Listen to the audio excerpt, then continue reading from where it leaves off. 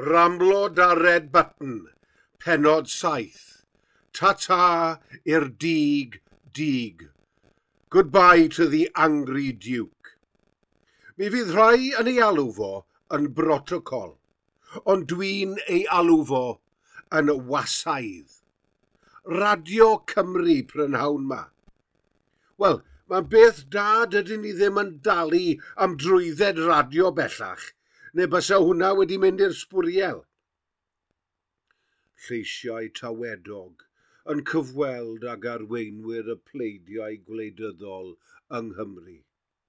Doedd ddim yn disgwyl dim byd llai na'r cynffona gan y democratiaid rhyddfrydol ac y toried. Ond mi nath fy nghalon i suddo pan glywais arweinydd The Party of Wales yn canmol y dig.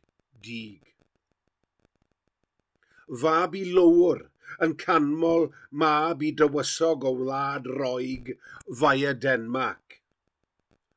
Beth ddigwyddodd i'r blaid weriniaethol?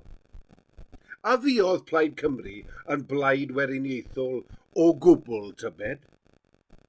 Y llwfr arglwydd Ellis Thomas drosodd y dig i gyd yn eiriol fel brech y gwaed glas.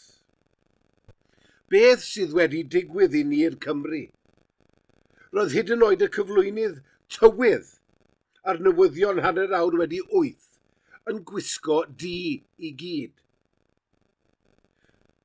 Tys y Cymru neu Cymraeg sydd yn gweithio i'r gorfforaeth yn gwrthod fod mor wasaidd.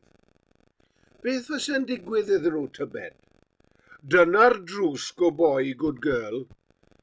Peidiwch ag anghofio pwy sydd yn talu eich cyflog. Y gorfforaeth y Brydeinig yn darlledu propaganda brenhinwr o ganol Gaerdydd. Be sydd yn neud hwn yn fwy gyfoglyd ydy'r ffaith fod yr iaith Gymraeg yma ar ynys y Brydain cyn i'r Normaniaid a'i brenhinoedd gyrraedd. A dyma ni yn 2021 yn clodfori nhw mewn lleisiau distaw tawel. Mae'n iawn i ddangos parch, ond dydy o ddim yn iawn i orfoleddu yn ein rôl fel tywysogaeth teulu brenhinon Lloegr. Codwch o eich pengliniau darlledwyr Cymru.